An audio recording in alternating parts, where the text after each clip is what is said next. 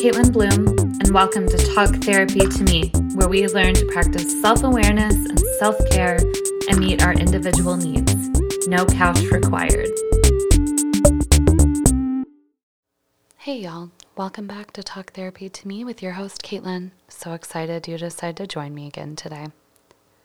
Jumping back into our series on depression, I wanted to talk about two characters I've seen in popular media that really exhibit symptoms and signs of depression. I think most of us will be able to connect to them and honestly at least understand where they're coming from.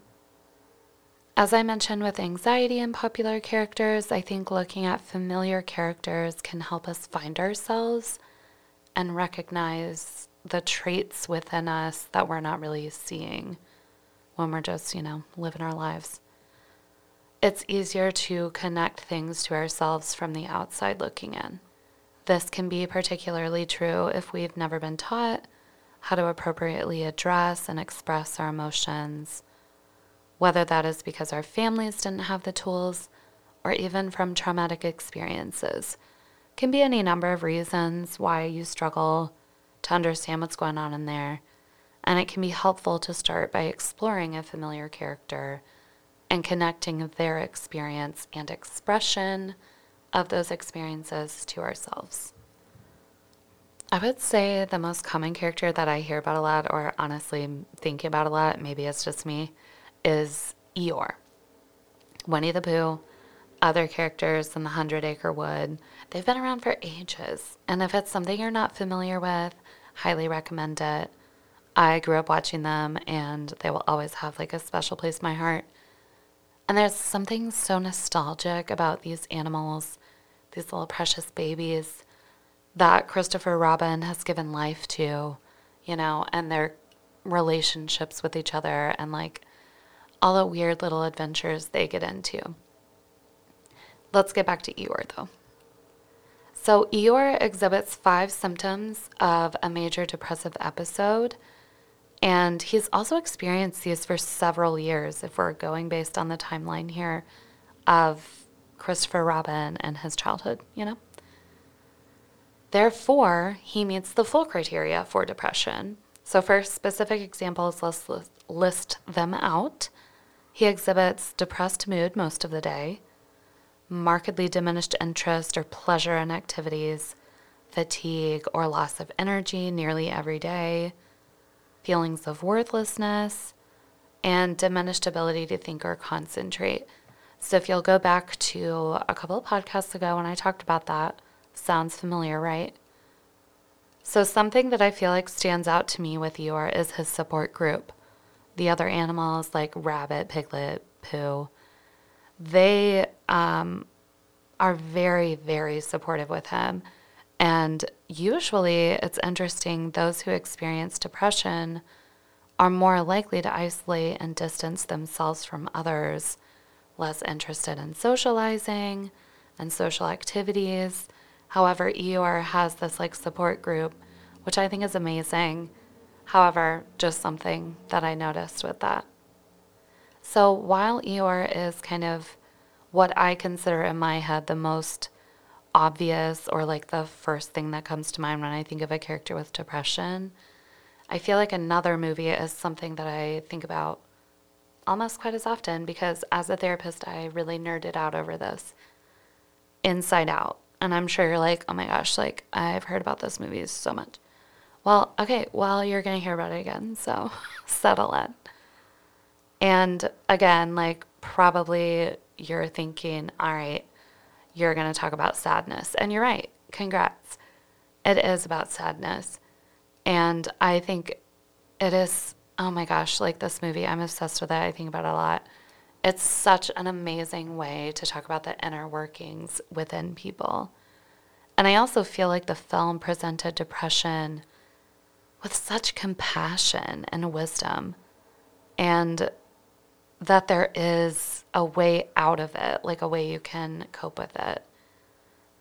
I can honestly say that it's sometimes really irritating to see how popular media portrays mental health or mental illness issues, most of the time minimizing them or keeping them surface level or not really talking about how they affect other people in that character's life, like the whole thing. And I really think Inside Out does that well. I also really think Inside Out gets depression right and how it describes it, especially with the portrayal of sadness. Because the whole movie is, and Sadness's portrayal is about addressing that sadness shows up and occurs when we experience trying to hold on to something, trying to hold on to what is gone, what is not there, and not being able to let it go. And Riley, the main character, her whole journey is her discovery that joy cannot exist without sadness, because sadness's function and purpose is to register, speak to, facilitate the release of pain, the experience of loss. In other words, sadness and her function is to grieve. And grief is something that is so important in our lives. And loss can look so different. We're definitely going to get into that in another episode to dig in. Without grief, when exposed to inevitable changes and losses in life, joy in Inside Out is unequipped for that pain. And it's depression that becomes the solution to that pain of that loss and of relationships as well as Riley's self. And what's really interesting, that this is the part that makes me really nerd out over this movie, is that the drama of it is in its portrayal of Riley not being able to grieve. She cannot move through registering feelings, speaking, and then in the end clearing that pain of loss. The cause of this is twofold. Of course, part of it is, in her childhood, she believes that nature of joy exists on its own. We don't need sadness, we don't need all of that to kind of quote unquote bog it down. And it also comes from her parents' own misunderstanding of the need for grief, of the need for sadness. Something that always stood out to me is when her mom, in her own stress of the move cross country, because I think they moved from Minnesota to San Francisco, is when she asks her daughter to be a quote-unquote happy girl. So that's very dismissive and can be minimizing, and then make Riley feel like, oh, I don't have the space and ability to address my grief and feel safe to engage it. Riley's loss of her known world, childhood in Minnesota, love of hockey, close friends there, she doesn't really get that and see that it's loss until she is in her new space, because she's so used to being and identifying with joy that her inner life has been unchallenged by anything that was difficult to reconcile with, difficult to kind of wrestle. And then now, as we see in the movie, joy has kept everyone in line. All the other emotions are organized, all of that kind of stuff. However, of course, when Riley moves, all of that shock, all of that realization kind of jump starts the grieving process without her being able to validate and feel it. Because if you look at all of the emotions in her head, she struggles to keep the joyful memories without them being contaminated, quote unquote, by sadness. If you remember that Joy would be really stressed and try to grab those memories from sadness before she could, contaminate them. We see in the long run, though, in this movie, how this sadness that's not integrated makes her personality structure, aka the personality islands, where it was childhood and all of those that are made of the core memories, weak and vulnerable to collapse, which they do one by one throughout the film.